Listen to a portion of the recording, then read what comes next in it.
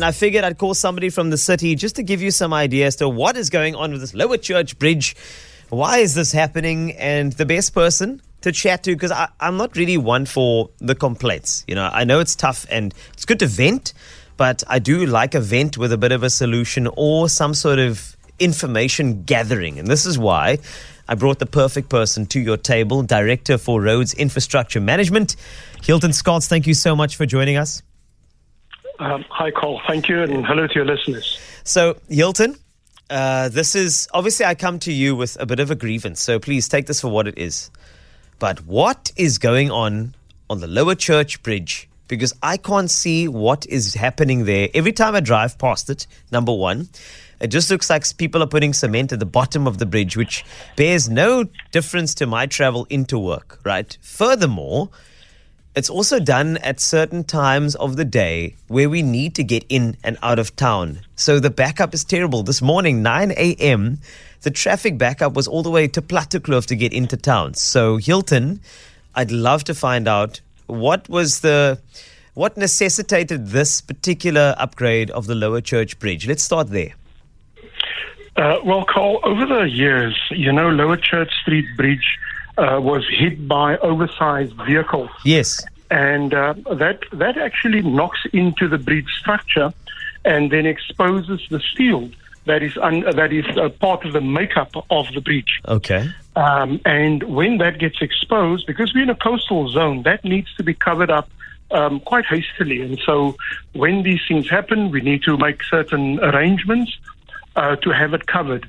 What also happened with this bridge is that a vehicle moved or rammed the balustrades or the side railing of the bridge in Lower Street, Church Street itself, and so that needed to be repaired as well.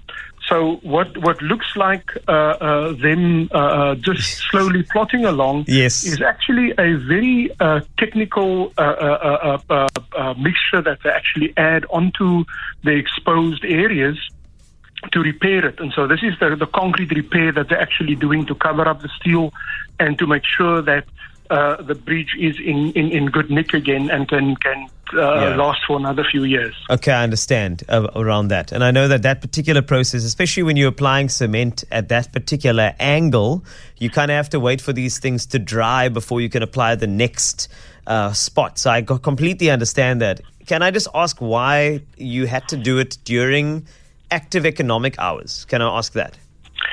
So the activity that they're doing is that they need to make sure that they inspect and make sure that the surface is clean and everything.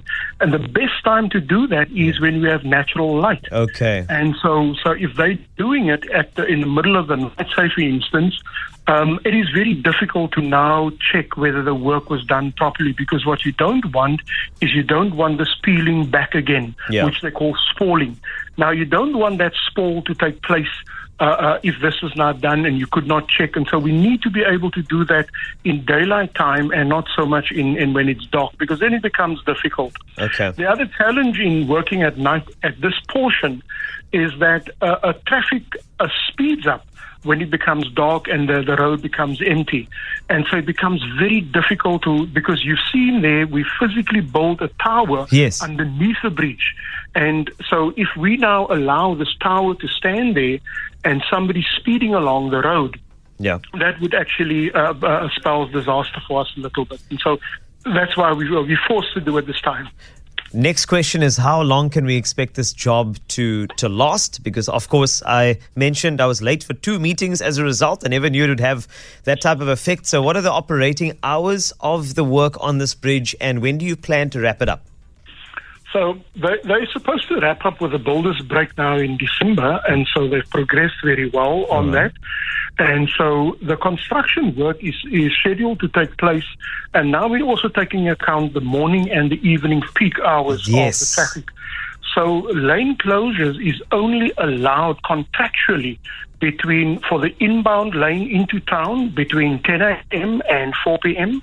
and in the outbound lane only between 9 a.m. and 2 p.m. So 2 o'clock in the afternoon, they need to wrap up and have all the traffic accommodation removed. And that is just the nature of the repair that they're actually doing.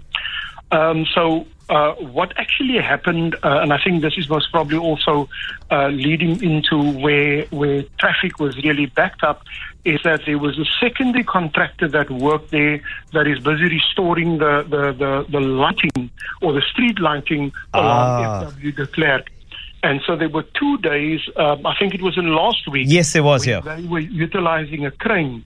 And so they had also an additional portion of road that was or lanes that were closed. And so we have addressed that because bearing in mind that our freeways are monitored most of the time. And so that was addressed internally between the two project teams. All right, so we're going to try and manage the time. I suppose it is advisable to try and not take any meetings if you have to drive into town between the hours that you stipulated now. But I just wanted to find out, so you're saying we're only going to wrap up with this around December, is that correct? The big days? That's correct, yes. Okay. Well, at least we can, have an idea of how to plot and plan, just to make sure. So just to confirm, if you don't mind reiterating, so you are likely to do work on the inbound lane. So that's only going to start at about 10 a.m. in the morning. Is that correct? That's correct, until 4 p.m. Until 4 p.m. And then the outbound needs to wrap up at 2 p.m. and starts at about 9 a.m. outbound. Is that correct? That's correct, okay. Yes. Just want to make sure so we can make some plans because I want to make sure that, at least the public is in the know so that nobody's blindsided by any sort of delays. I think it's good that we have a two-way street from your department and to the flash drive and then, of course, to the public to make sure that this is there. Hilton, all the best of the work. We really hope for a speedy operation.